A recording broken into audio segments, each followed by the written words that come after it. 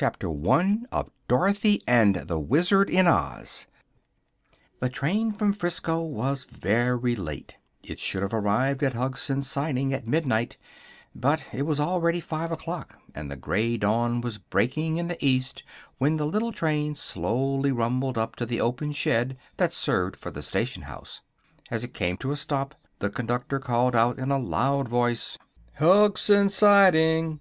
At once a little girl rose from her seat and walked to the door of the car, carrying a wicker suitcase in one hand and a round bird cage covered up with newspapers in the other, while a parasol was tucked under her arm.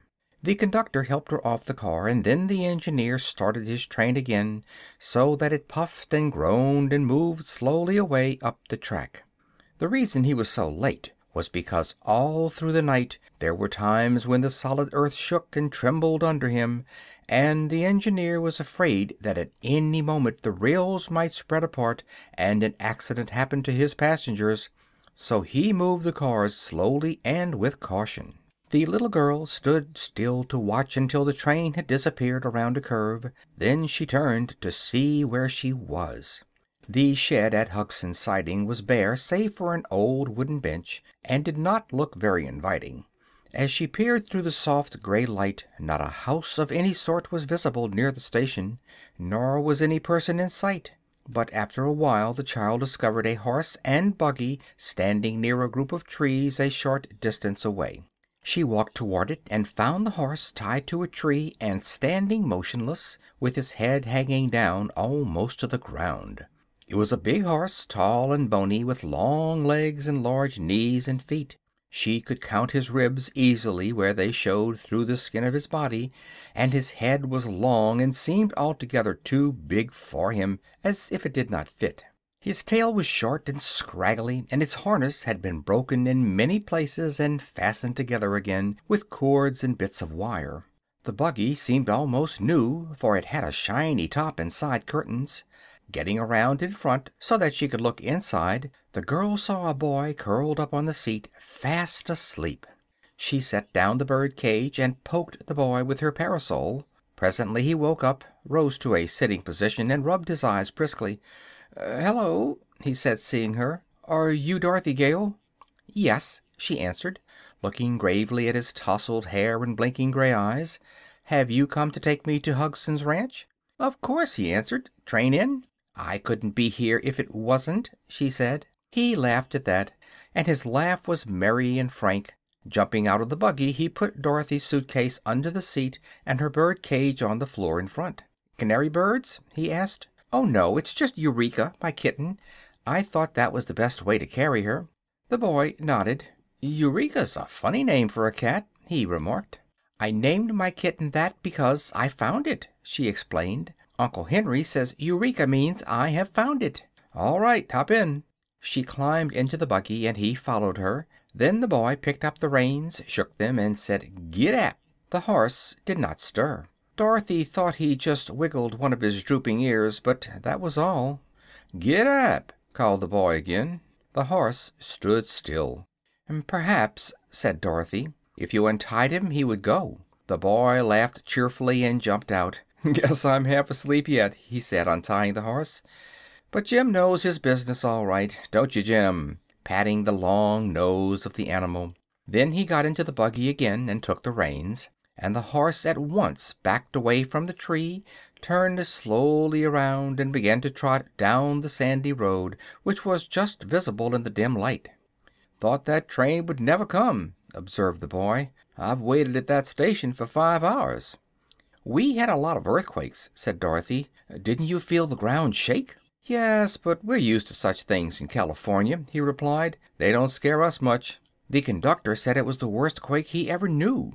"Did he? Then it must have happened while I was asleep," he said thoughtfully. "How is Uncle Henry?" she inquired, after a pause, during which the horse continued to trot with long, regular strides. "He's pretty well. He and Uncle Hugson have been having a fine visit." "Is Mr. Hugson your uncle?" she asked. "Yes, Uncle Bill Hugson married your Uncle Henry's wife's sister, so we must be second cousins," said the boy in an amused tone. "I work for Uncle Bill on his ranch, and he pays me $6 a month and my board." "Isn't that a great deal?" she asked doubtfully. "Why, it's a great deal for Uncle Hugson, but not for me. I'm a splendid worker. I work as well as I sleep," he added with a laugh. "What is your name?" asked Dorothy, thinking she liked the boy's manner and the cheery tone of his voice. "Not a very pretty one," he answered, as if a little ashamed. "My whole name is Zebediah, but folks just call me Zeb. You've been to Australia, haven't you?" "Yes, with Uncle Henry," she answered. "We got to San Francisco a week ago, and Uncle Henry went right on to Hugson's Ranch for a visit, while I stayed for a few days in the city with some friends we had met." "How long will you be with us?" he asked. "Only a day. Tomorrow Uncle Henry and I must start back for Kansas. We've been away for a long time, you know, and we're anxious to get home again." The boy flicked the big bony horse with his whip and looked thoughtful. Then he started to say something to his little companion, but before he could speak the buggy began to sway dangerously from side to side, and the earth seemed to rise up before them. Next minute there was a roar and a sharp crash, and at her side Dorothy saw the ground open in a wide crack and then come together again. "Goodness!" she cried, grasping the iron rail of the seat. "What was that?" "That was an awful big quake," replied Zeb with a white face. "It almost got us that time, Dorothy." The horse had stopped and stood firm as a rock. Zeb took the reins and urged him to go, but Jim was stubborn. Then the boy cracked his whip and touched the animal's flanks with it, and after a low moan of protest Jim stepped slowly along the road.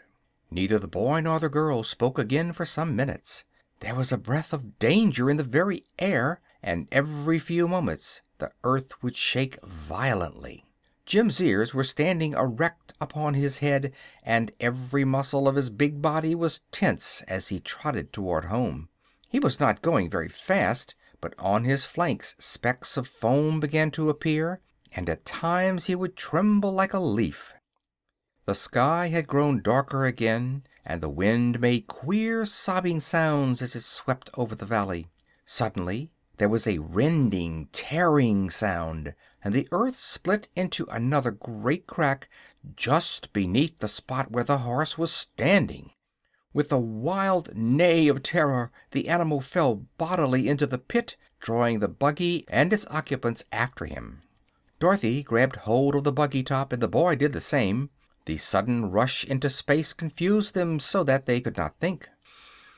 Blackness engulfed them on every side, and in breathless silence they waited for the fall to end and crush them against jagged rocks, or for the earth to close in on them again and bury them forever in its dreadful depths. The horrible sensation of falling, the darkness, and the terrifying noises proved more than Dorothy could endure, and for a few moments the little girl lost consciousness.